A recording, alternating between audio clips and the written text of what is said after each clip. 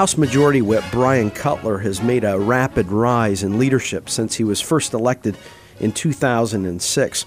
I recently sat down with him to discuss growing up in southern Lancaster County, dealing with the death of both his mom and dad at a very young age, and his non-traditional route in education from a trade school to law school.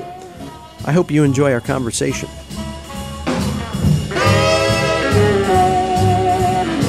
Welcome to Brews and Views. I'm Matt Briette, president of Commonwealth Partners Chamber of Entrepreneurs, and I'm in Lancaster, Pennsylvania at Springhouse Brewery with my host, Brian Cutler, representative from Southern Lancaster and the House Majority Whip. Brian, thanks for coming on Brews and Views. Absolutely. Thanks for the invite. Yeah, well, I know it doesn't take a whole lot to get you to enjoy a brew, so I kind of said, and we'll do a podcast. That's a great reason. Well, great little location here in Lancaster, so it's fun to be able to have a chat about how you got into politics and what's going on in Harrisburg today. Help you give us a pathway here in 2018. And so, Brian, kick things off here.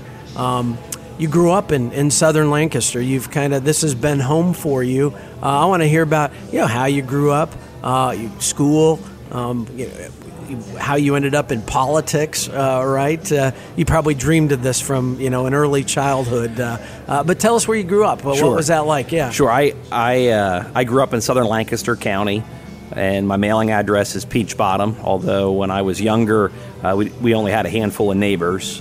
Since then, there's been some development around us, so there's like more homes. Like a nuclear now. Power plant? Well, that is across the river from us, yes. And at night, you can see the lights reflecting on the skyline. And that's where, honestly, my family's been since 1800. My family moved into that area from Bucks County originally. They came over, they were Quaker, and they came and settled in Middletown, Bucks County, which is in Representative Frank Ferry's district. Then as they headed towards the 1800s, they moved into southern Lancaster County. They were one township over, and then by 1800 census, they were in Drumore Township, and we've been there ever since. And so I grew up there. My dad was a welder at Sperry, New Holland. My mom was a nurse for Dr. Hunt, who was a local family doctor. Before that, she worked at Lancaster General Hospital in the critical care unit, and then was one of the founding nurses of the trauma unit. And ultimately, and ironically, my wife ended up working there many years later, about 20. And brothers and sisters growing up? I've got one younger sister who currently, she's also a nurse. She lives out in Salt Lake City, Utah now with her husband and 2 kids. And when I was in high school, my mom got sick with Lou Gehrig's disease, and she was diagnosed on Valentine's Day, February of 1991. And she'd been sick for a couple months before that. I'd accepted the Lord, ironically enough, the year right before that. And, for any ideas that everything would be smooth sailing thereafter, I quickly learned the power of prayer, and more importantly, the love of the church and how they will care for their own. And so as she was sick, my dad stepped up, and unfortunately within a handful of months, he himself started having symptoms with Lou Gehrig's disease as well. And at first, that gave us a little bit of hope. We kind of figured it's statistically impossible. The odds are 1 in a quarter million, approximately. So statistically, it's impossible that 2 people would have it at the same time. Wow. And while they were going through their testing, ultimately the diagnosis did in fact come back that they were one of 2 couples that were alive in the country at the time that both had Lou Gehrig's disease, one of 8. I've since met another couple, also from Pennsylvania, who the husband and the wife learned of them both having it as well. So it's a little bit of So this is happening while you're in high school? Yes, I was 15. Wow. I was 15 when my mom was diagnosed. And my dad passed away my senior year in high school. And my mom would live until 1999 for about 7.5, 8 years, actually, with symptoms, which at that time was also a statistic and possibility. They gave her 18 months to 2 years to live upon her diagnosis. So through all of that, and this is the reason that my wife and I ultimately chose to stay in southern Lancaster County, our church stepped up, our Lions Club, our friends and our neighbors, and, we heated our house with firewood at that time. I still do now. And They came and cut 20 cords of firewood, which is like 3 years worth of firewood, cut, split, and stacked it for us. They would bring us meals, the Farm Women Association. And you guys only believe in axes in southern Lancaster, right? Yeah. No, although we did split by hand. I finally broke down as an adult and said I'm tired of beating my brains out on splitting firewood by hand and bought a hydraulic splitter. But it was a wonderful outpouring of love and support. And because the community really, absolutely, church community came around. It was the church, it was friends, it was neighbors. Everybody just kicked in. And that sense of community is really, I later found out, very unique. Not everybody has that. There's a lot of my friends who graduated from high school and moved away that they comment they don't even know their neighbors' names, let alone what's going on in their lives. And that closeness is something that I cherished. And quite frankly, because of it, my sister and I still we still led fairly normal lives. Mm-hmm. We were able to participate in sports. I worked on a dairy farm. And we helped take care of my mom and my dad, and we worked through that. But, when it came time to graduate, I obviously, traditional path of college, 4-year school, moving away, certainly wasn't in my future. And you went to Solanco High School? Solanco, yeah. Solanco, which, of course, is just short for Southern Lancaster County, right? Yep. And my aunt, real creative. And my aunt actually she won the naming contest when she was a student there. Oh, really? She lives up in Messina, New York now. She said her and a group of her friends kind of came up with it. I don't know if that's an urban legend or if there's some truth there, but she always claimed that she was the one her and her group of friends were responsible for that. So you graduate from high school and you say, hey, college just isn't the career path that you can take at that point? And it's one of the reasons why I'm so passionate about technical schools. Yeah. Look, I recognize that college is not for everybody. It certainly wasn't for me, not just for my life reasons, but also, I honestly didn't know what I wanted to do at that point. I was interested in a lot of things. Yeah. And I think what 17, 18-year-old actually does, right? I mean, my degree, changed multiple times in my first couple of years. Well, I saw each one through. I went to X-ray school at Lancaster General Hospital right out of high school. It was a 2-year program. My wife, who was a year behind me in high school, went to become an LPN, or a licensed practical nurse. So when we graduated within weeks of each other in 1995, I graduated on Thursday. We got married the following Saturday. So as I kind of run through my life story here, you'll see I like jamming major life events together. And then we moved in and helped take care of my mom for about a year. Mm-hmm. And then even when we moved out of the house where my mom was, we only moved 4 houses up the street. We bought a place up there. And then within about 2 years, we ended up buying the house back for my mom, and I moved back to the home place. So were your parents politically active, engaged? No. Not at all? No, ironically enough, my father hated both lawyers and politicians, and I ultimately and you became both. So, he generally, they so politics wasn't something you guys discussed at the dinner table? No, it was never anything that we did. Now, service was. Okay. My grandfather was a former township supervisor back in the 60s. Okay. And my dad volunteered locally. I remember one instance in particular, we have the train tracks that run along the river between us and the atomic plant. And we would oftentimes during the summer when there were drought conditions, there would be fires along the riverfront. And I remember one time him going out and volunteering with the fire company to help cut fire breaks. And it was just something that everybody did. And we would help our neighbors in need when they needed it. And whatever the situation was, if you lost a loved one or somebody got hurt on the farm, you would pitch in and everybody would help. So you end up you go to radiology school. Do you then go into the medical Yep, I worked as an X-ray tech for started working before I graduated. We were allowed to do that at that point. And so I would go to school during the day, work at night, work part-time on a dairy farm as well. And then got a job second shift with my wife. We both worked second shift for about the first 5 years we were married. And during that time period, she decided she was going to go back and get her RN, or registered nurse. And I kind of looked at it and said, well, I'm never seeing you. We don't have kids yet. I might as well go back to school too. Okay. So I went back to Lebanon Valley College at night. Actually, I switched to third shift then, and so I could take evening classes and maximize the number of nights I could take classes. So you're hustling up to Lebanon County? Actually, at that time, they had a satellite campus here on Franklin and Marshall. Okay. They rented one of their buildings, and it was really nice. There was about 30 or 40 of us from Lancaster General that they were moving through like a healthcare administrator's degree program. And so that's what you got a bachelor's degree in? Yeah, my bachelor's in healthcare admin. They gave me a minor in business, which I was always somewhat baffled by that because I thought it was the same thing, but they said I had the credits to qualify, so I did that. And then at that point, I got into radiology administration, was in charge of all of the non-direct clinical pieces of X-ray. So the records retention, the film library, transcription services, billing, coding, and charging. And I was in that for almost 2 years, and that really reignited an interest that I'd had since 7th grade, which was to go to law school. Okay. And so are you starting to pay attention to politics yet at this point, or is it? You know, I did my normal civic duty. Yeah. I would vote, and I would pay attention, but I certainly never saw myself running at the age that I ultimately did. I always kind of viewed it in reverse. I viewed it as I'd go get my job, and then maybe I'd do that as a capstone at some point later in my life. Right. So it was when I went to law school, I quit my job. I convinced my wife that I should quit my job and go to school full time, and then go back to being an X-ray tech part time. Okay. And I did that. I went to Widener University School of Law down in Delaware, and drove there every day. Took classes, and during my first year in law school and second year, I started volunteering locally on the planning commission.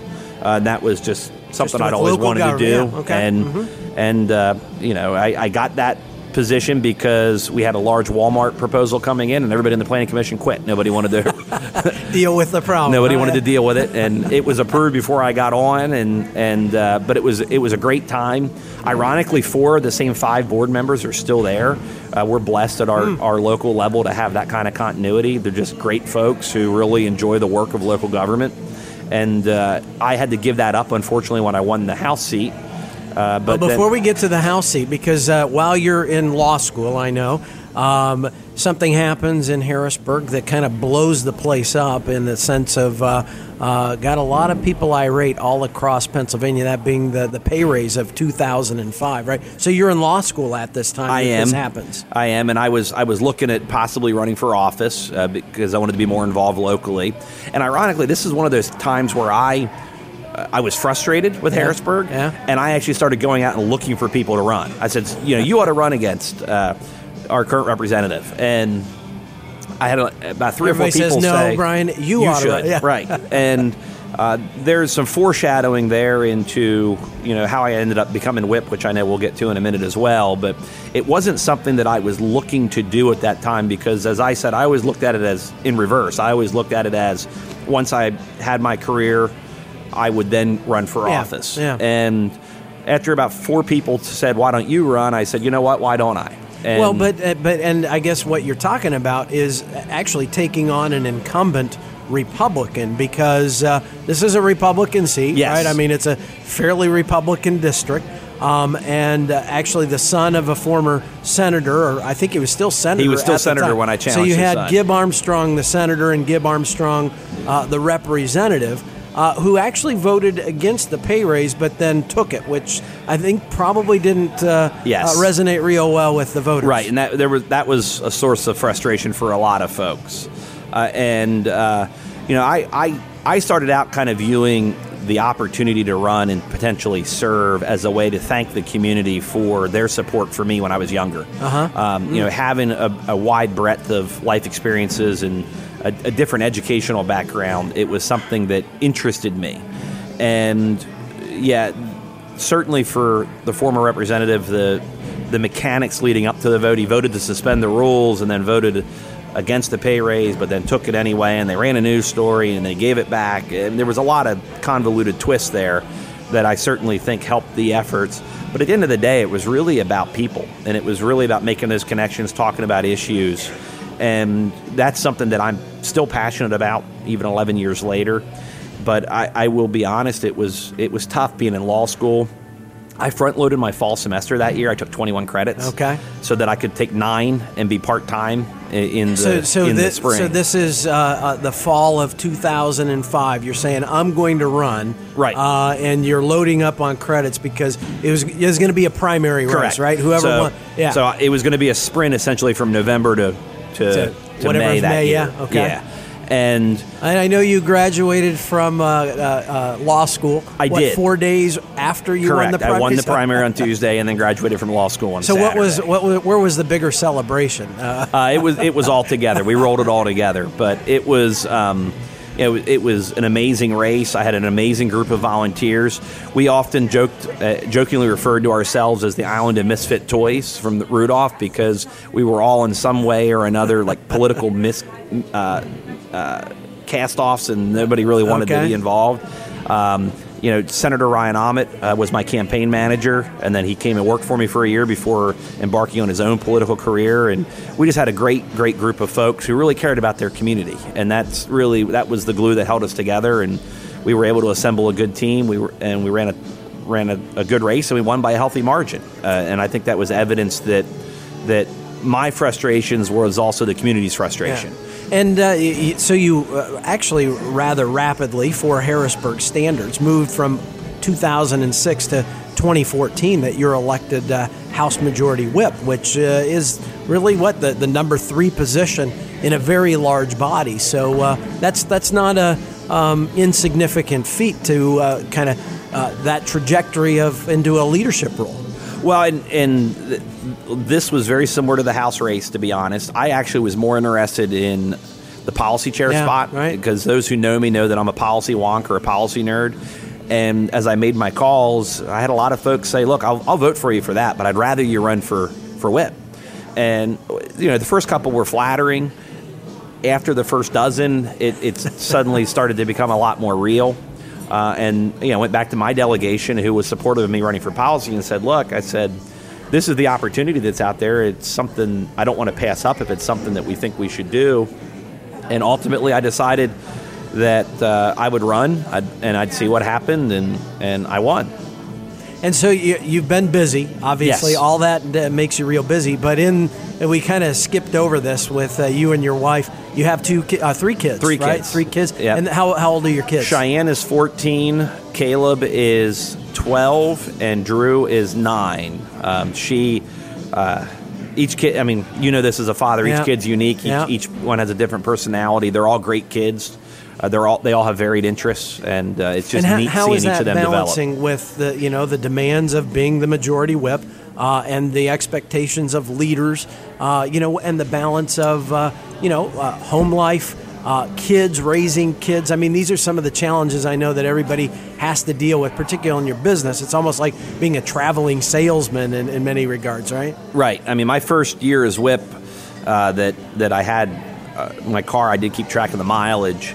And I put close to 41,000 miles on my car. Wow. Going to events, going to fundraisers, speaking at chamber events, whatever the issue was that the member wanted, I tried to be there as much as I could for them. Still do a lot of that. And so it is tough. One of the advantages I have with living in southern Lancaster County is I do come home every night. So, it's a little over an hour drive, depending on what time we get done. And the construction on 283, yes. right? The construction's a problem right now. We went from getting calls about all the potholes and the bridge restrictions to now we get calls because there's too much construction and there's too many detours. But I'd rather have the latter problem than the former. So the challenges of having a body right now, you have 120 other members, other than yourself, 121, operating as the whip, vote counting, particularly with a pretty diverse caucus as well, because you've got a lot of folks from Western Pennsylvania that are very conservative on probably every issue. And then you've got a pretty strong cadre of folks in southeastern Pennsylvania that, maybe to put it, are less than conservative on a lot of these issues. Look, we've got a great caucus in terms of the makeup, and it's really something to see when we can get everybody pulling in the same direction and working towards the same goals. And that should be the goal, I think, on every issue. I'm a firm believer that on every issue that you can find that middle ground to come to an agreement that all sides feel like they made progress. And that really should always kind of be the guiding goal. With that said, at 121 members, 19 folks, in fact, could not vote for something and it would still pass potentially. Yeah. The problem I have as whip is I probably have, on any given day, 40 people who want to be those 19. And then it's a matter of trying to convince everybody that we need to stick together. We need to work towards whatever that common goal is. But one of the other things, and I always hit on this anytime I go in to talk to school groups or classes about civics and government, as you pointed out, it's a very diverse body, both geographically as well as politically. And culturally, even amongst the people, the communities they represent, from very urban areas to very rural areas. Right. And on any issue, there might only be a handful of folks who are what I would call the subject matter expert. And folks always say, well, why does it take so long to get anything done in Harrisburg? Yeah. The answer is actually fairly simple. And I'll use healthcare as an example because that's my background. When we worked on the hospital licensing bill known as deemed licensure, at that time there were about 4 of us in the General Assembly that had worked in healthcare. And, we had a former nurse, we had a former nursing home administrator, we had a former paramedic, hospital administrator, and myself. And so we've got to convince 102 people that not only is there a problem, but that our method of fixing it is the best way to do it. Mm-hmm. And if we're fortunate enough to do that in the House, and then it goes to the Senate, you're starting all over again, probably with similar ratios in terms of subject matter experts. And then you got to convince 26 people. And if you're good enough to get that done, then you have to hope the governor actually agrees with you. Right. And, that takes time. And when you sit down, you talk through those issues. In the case of the hospital licensing bill, that took, talking to the interest groups that were in support of it, took 30 years to get done. And some of that's just getting the right people in the room and hashing out an agreement. And it's that kind of just legislative elbow grease that needs to happen on a lot of issues. There's no shortage of problems here in the Commonwealth. Yeah. I think we would all agree on that. We might differ on how we would solve them, but there's no shortage of problems. And there's also no shortage of opportunities, which is what I'm excited about. Yeah, and I want to get to sort of the opportunities here in 2018, but kind of looking back on just the last couple of weeks of action in Harrisburg in 2017, some big issues have been coming up and some unresolved. But one in particular, I know something you've been passionate about, and certainly I have as well, is the collection of particular political monies using public resources. Ended up getting a vote on something that, unfortunately, from our perspective, I think you shared as well, that it went down by 12 votes, or I guess 11 votes is really what we're looking at. And that's the issue. It has been called paycheck protection, but really it's ending the collection of political monies that are used for politics but are subsidized by the taxpayers and bundled essentially for one particular interest group. Talk about that issue because you started championing this years and years ago. I mean, it was like, and nobody was listening at that point, right? Right. Well, you were. I remember being on the box with you and talking about it at that point. And it's something that I've worked on since my first term because immediately after the pay raise, obviously, we had the issue of Bonusgate and the individuals using public resources for campaign-related activity. And we've now seen that stretch into all branches of government. Yeah. We had a Supreme Court justice ultimately be convicted of it. We've had executive branch government officials be convicted of it. We've had legislators and staff convicted of it. And for me, it's always been very, very simple. We shouldn't use state assets for campaign purposes. And the collection of campaign money is the most campaign issue that is overlooked, in my opinion, in Harrisburg. And it's an ethical issue, not one of cost. Correct. It's not exactly. Yeah. And I understand that maybe back in the day it made sense to do it because you were actually giving the unions or those that you're bargaining with something of value to them, and it didn't cost you as much, so you were able to get something in return for it. But in today's world of direct debit and electronic banking, I don't think it makes sense anymore because of the ethical concerns that are associated with it. And when you look at that, for me, it's really simple. I think everybody, just like me, should collect their own campaign money on their own time and send out their own requests for it.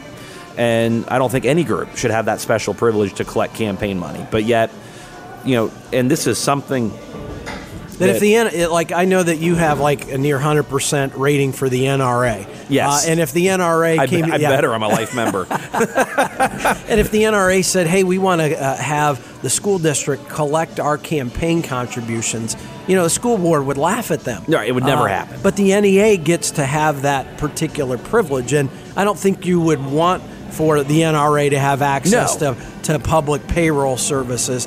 And this is just about, look, nobody should be able to utilize that, even if there is a zero cost, which we know it's not zero, but it's the ethics of commingling public assets or resources with private political dollars. Correct. And that's really been my thrust for the last decade or so that I've worked on the issue.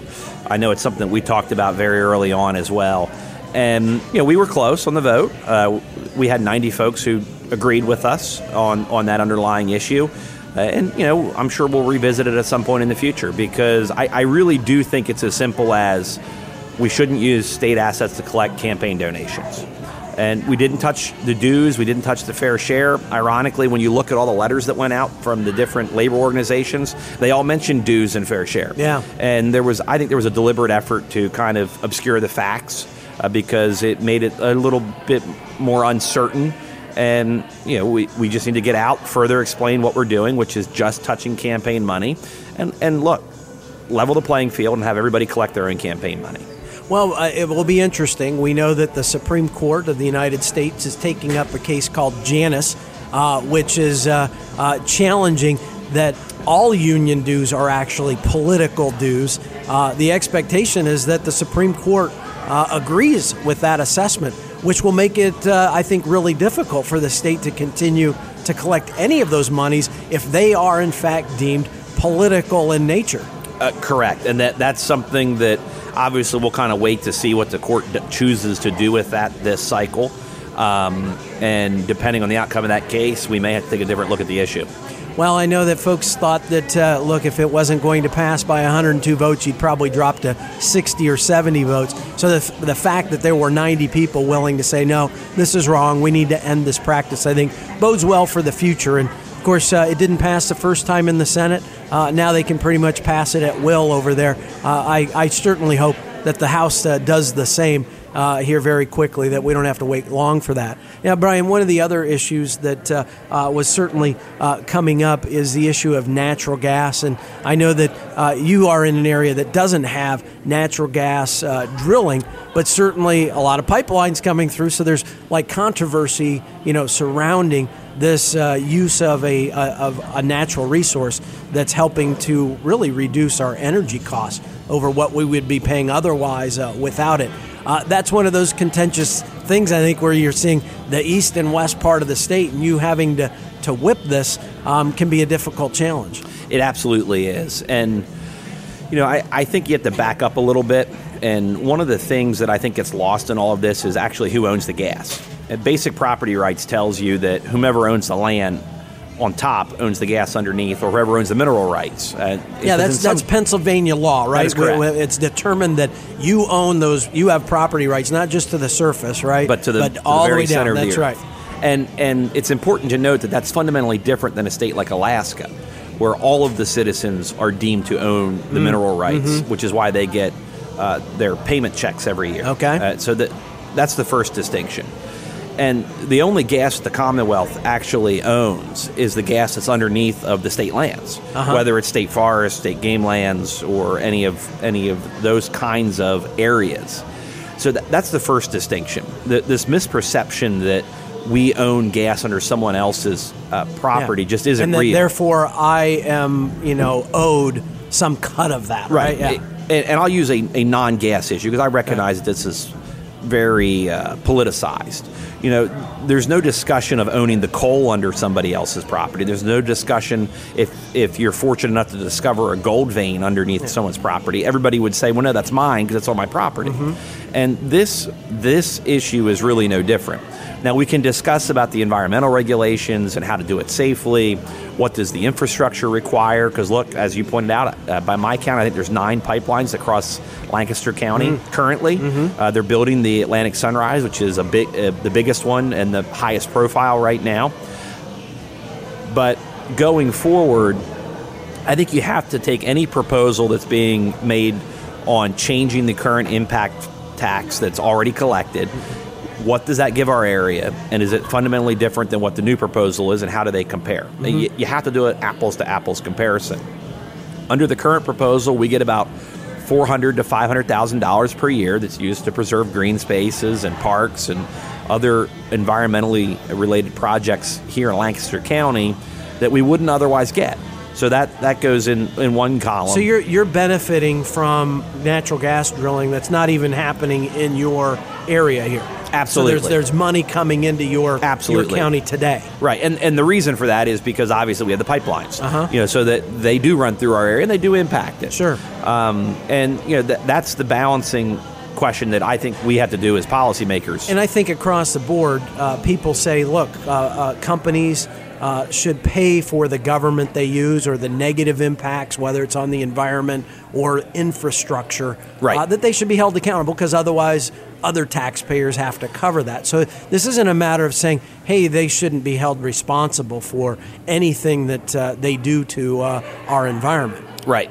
And I think that that's an important aspect of this discussion, is that nobody's saying they should not pay taxes, because they pay every single tax every other business is. The question that is being debated today is, should they pay not only additional one, but one on top of the additional ones they already pay? Correct.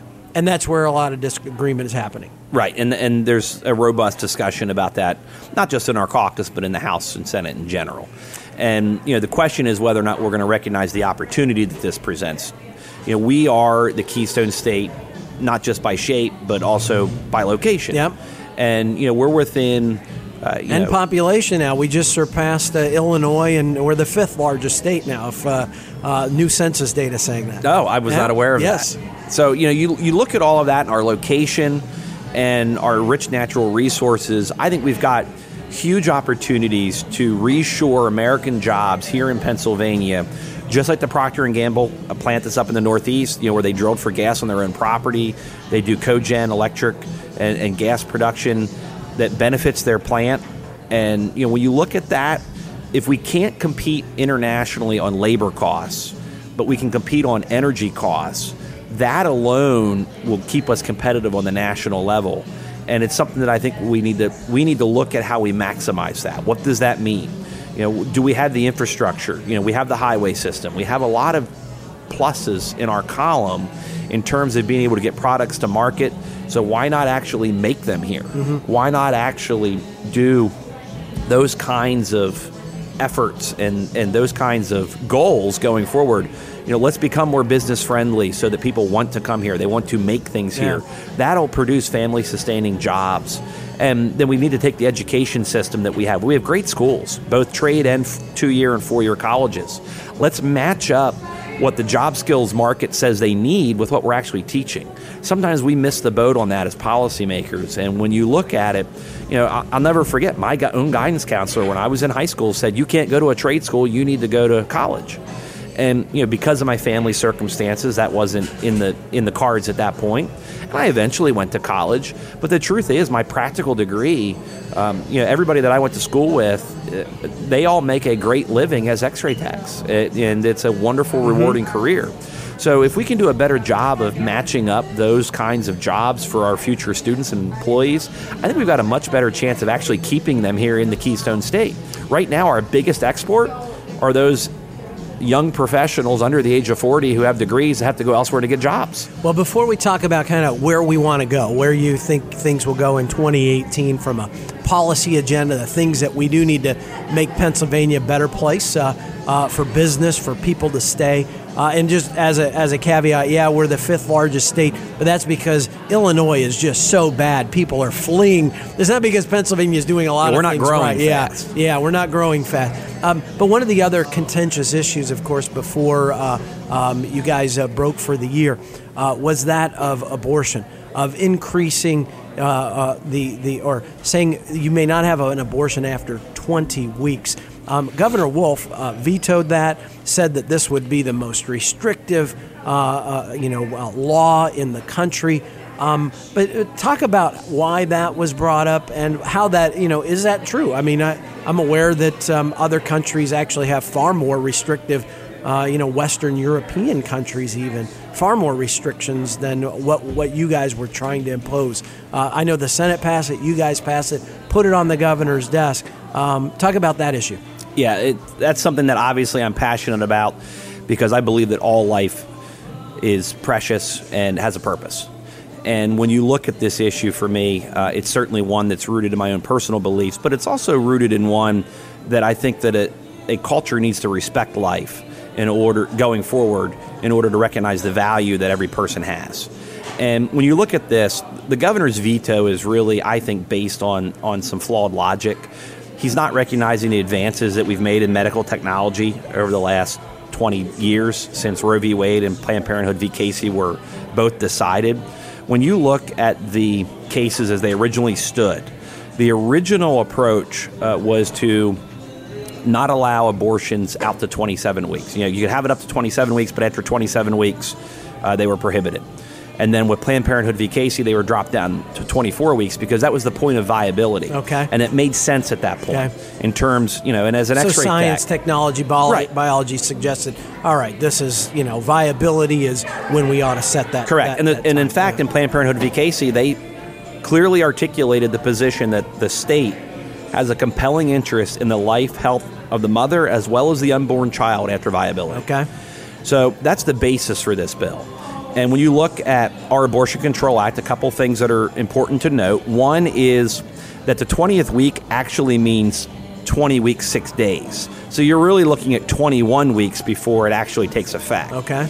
And that's a quirk of how we count the aging of the baby as opposed to other states. So, and when you look at viability, there's been reports out of the United Kingdom that indicate there's about a 4 to 9% survival rate for babies born at 22 weeks.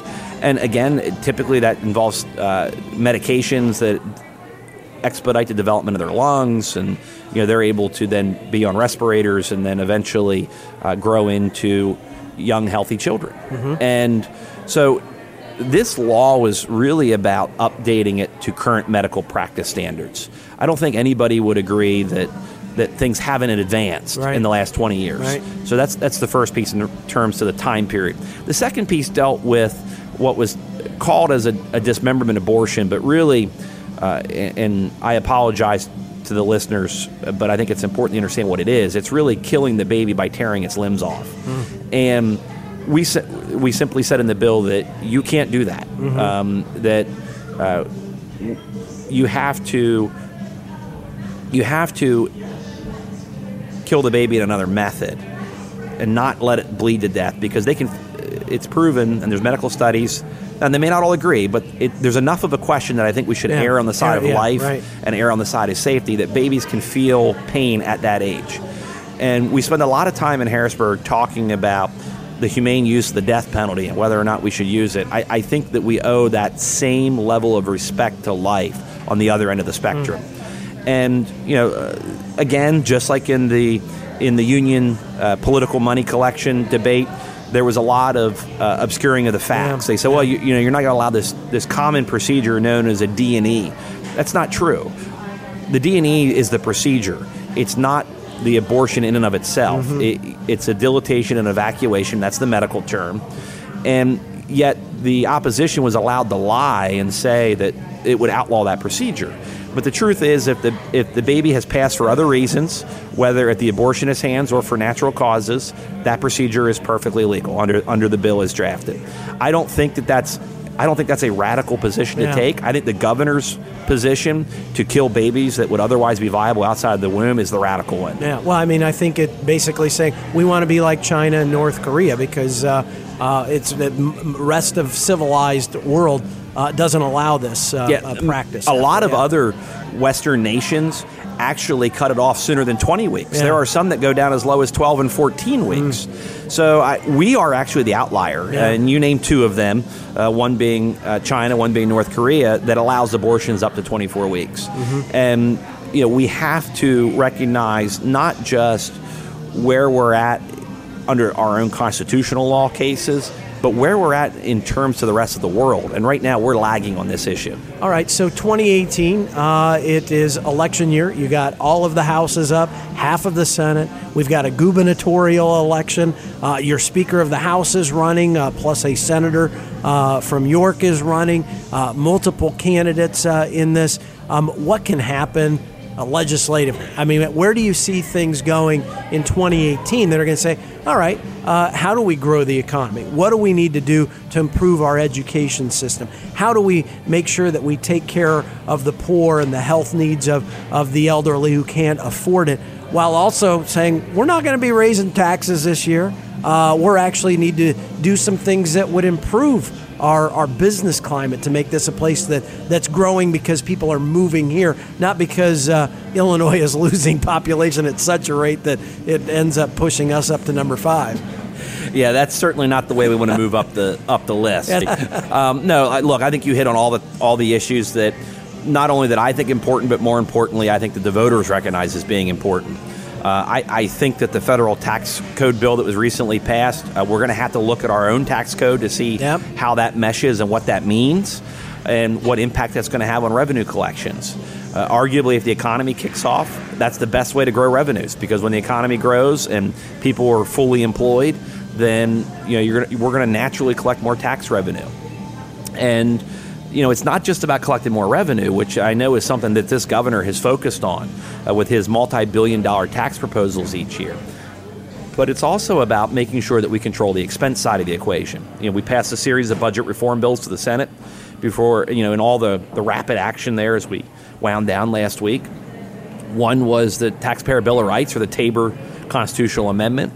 We were able to successfully pass that. Which would basically limit the growth to inflation plus population growth. Correct. But you could exceed that with a supermajority vote, or in the case of an emergency, if you needed to spend Correct. more. But it's basically saying we want to have better guardrails on the growth of government spending, more in line with, the growth of the economy as one measure. Right. And so that's important, but as a constitutional amendment, that's going to have to pass the House and the Senate 2 consecutive sessions. So this will be the first, if we're fortunate enough to have that, and then go out for a voter referendum after that. That's something that I think taxpayers understand, because all we're really simply saying is that government should live within its means, just like you and I do at home. When you make more money or you make less money, you base your expenses off of that, and you don't spend what you don't have. Right. And quite frankly, that's how we got into this problem with the governor. And the other budgetary reforms are all outgrowths of the actions that this governor has taken by not signing a budget, not putting things in budgetary reserves. We're looking to tighten up the Budget Act to make sure that that doesn't happen again. And not just this governor, but future governors as well. Because it would tie every governor's hands of look, we need to have better fiscal stewardship when you're running deficits, or when you don't have enough money to pay for the bills you've got. Right.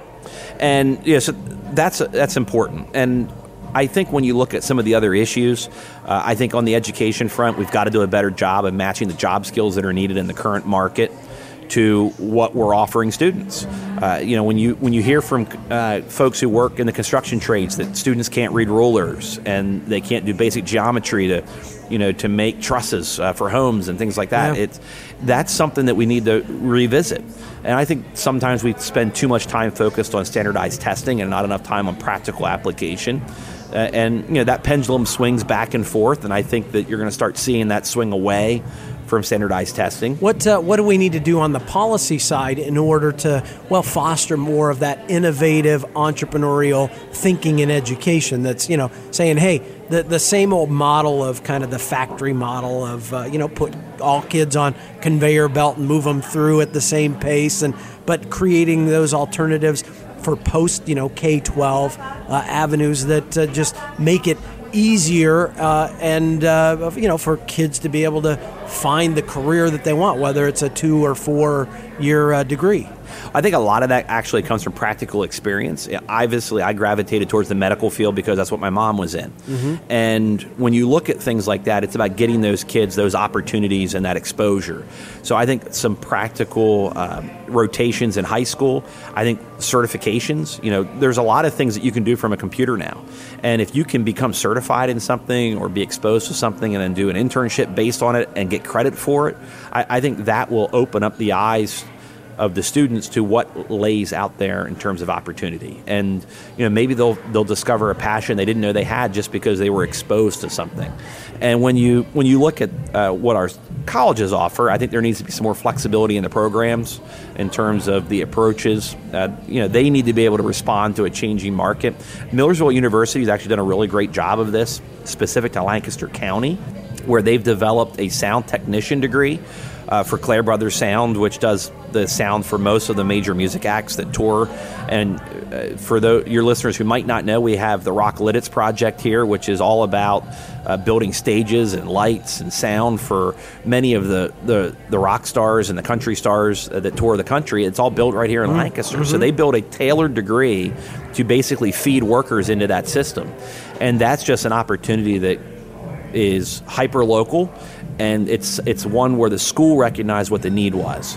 And I think we need to look for more opportunities like that. You look at the Marcellus gas, and you got all the downstream benefits of it in regards to cheap energy production, but also the cracker plant that's going to be built out in Beaver County, and the plastics and the downstream things that can be built from that. It's a huge opportunity, but before you can ever convince a business to move here, we've got to improve our business environment. That involves tort reform, that involves business tax reform based on what happened federally now. It all, when you look at our current business tax structure, it's the least friendly in the country. Yeah. And we wouldn't have to move very far up that list, and our overall ranking would leap forward. Right now, our fastest growing population subset are those age 80 and older, because we're a very good state to retire in. We need to become a great state to have a profession in, because that's the tax base that we need to grow. And right now we're exporting those young folks, as I indicated earlier, because they're going elsewhere to get jobs. They're moving to South Carolina, North Carolina, where industry is relocating. And we need to be in a position to allow that to happen here. And probably the biggest unknown, below the radar hurdle right now is actually environmental permitting. When you look at year-over-year job growth from 2015 to 2016, every sector of our economy grew but one. That one is a big one, though. It's construction. And when you dig into it a little bit deeper, and I'll use our own region as an example, while it's improving, there's still about an 18-month to 24-month wait for permits. So it's no surprise that the recovery in 15 hasn't hit the construction industry yet, because it's going to hit next year. And when you're waiting 2 years to get a permit, when by contrast Maryland can get one in 90 days, if you're looking to site a chicken house in southern Lancaster County or northern Maryland, from a pure business standpoint, in terms of predictability, you might pick Maryland over us because it makes more sense, and time is money, and you can't tie up working capital for 2 years. And unfortunately, that's the environment that we're in right now.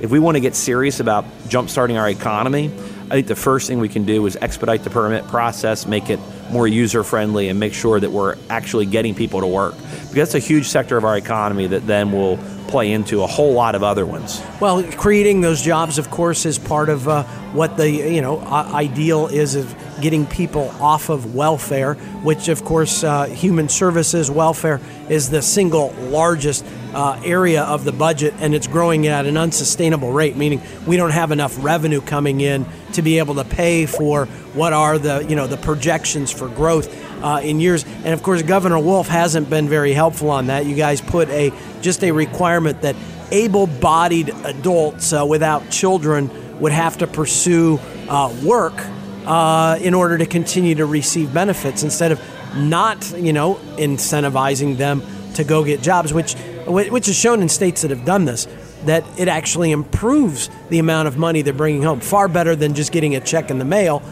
When you have a job, you're making more money, and it contributes to your own self-esteem and all of that. How do you see getting your arms around that big? I mean, it's a lot, right? I'm asking you a big question because it's the biggest chunk of the budget, particularly in the face of a governor that hasn't been willing to make any reforms that would, bend your cost curve down. Yeah, we absolutely have to bend the cost curve going forward. In fact, the governor himself admitted at a recent press conference that his projected costs for increase in the Medicaid budget were $300 million next year. To put that into comparison, that's the same amount by which the pensions went up this year, approximately. And when you're looking at 40% of the budget, which is what health and social welfare services represents, the largest part of that being Medicaid itself. Yeah. It's a substantial part of the budget.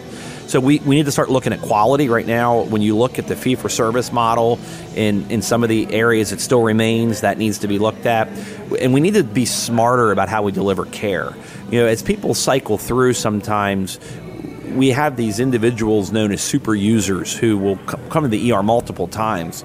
And sometimes it's because they want to come and they want to get a meal, for example. And yet it'd be much cheaper to provide Meals on Wheels to these folks, once you identify what their real need is. But they recognize coming to the ER as being the opportunity to get the meal. So Lancaster General here, where I worked and my wife worked, they had this project, it was called Care Connections, where they had intensive wraparound services, and they were able to save several $1 million in their first year of implementation just because they identified high users, identified the underlying reason why they were repeat users of the emergency room, which is the most expensive place to do services, got them a medical home and a family physician that could oversee their care, and the cost dropped dramatically. And we need to do that on a statewide basis. Yeah, and isn't this kind of the idea of saying, hey, let's give, we're going to pay for this, but instead of Harrisburg deciding how you're going to spend that money, let's let the locals decide what the best way is to deliver these services, and given the resources that we have. It's kind of that, I think we did this under Corbett, didn't we? Yes, where there was with the block granting grants of the social service Is that funds. something that Governor Wolf is willing to do, or is he basically saying, no, we want to control all this from the Department of Human Services? Well, at this point, he vetoed all of the reforms that we sent him, the work requirement. I think we should take another swing at that. I think we should take a look at what we've got in terms of those improvements that we could offer to the system, because it will continue to be the largest sector of our budget for many, many years. So we've got to control that cost. Otherwise, it will continue to eat into every other area of the budget. If folks want to spend more on classroom education or infrastructure or whatever their issue is, we have to understand how the other parts of the budget are just consuming it by virtue of their uncontrolled growth. And some of that is the governor's fault because he unilaterally expanded Medicaid. Yep. About $400 million more overspend that's last fiscal year. And then when you couple on that with a $300 million increase, that is not sustainable. We can't afford this, And, so when you look at all of those components, we have to have a comprehensive approach to that. I think it can be improved. That's the important thing. I actually think it's fixable. It's just a matter, and the governor claims to be a businessman. I'd like to see him use his business skills in that area. Well, wouldn't we all, Brian? But, hey, I really appreciate your joining me here on Brews and Views at Springhouse Brewery in Lancaster. It's been a great chat. Good to hear your story of how you got involved and overcoming some of the obstacles that were thrown in your life. And appreciate your service, appreciate the job that you're doing. And, I look forward to a productive 2018. And let's make Pennsylvania a place that's growing because we're doing things right, not because Illinois is doing things wrong. Yeah, I don't want that to be our tagline. All right, so Brian, thanks again for joining me. Thank you. You've been listening to Brews and Views, a production of Commonwealth Partners Chamber of Entrepreneurs. Find us on Facebook at Commonwealth Partners and follow Matt Briette at MattBrouillette.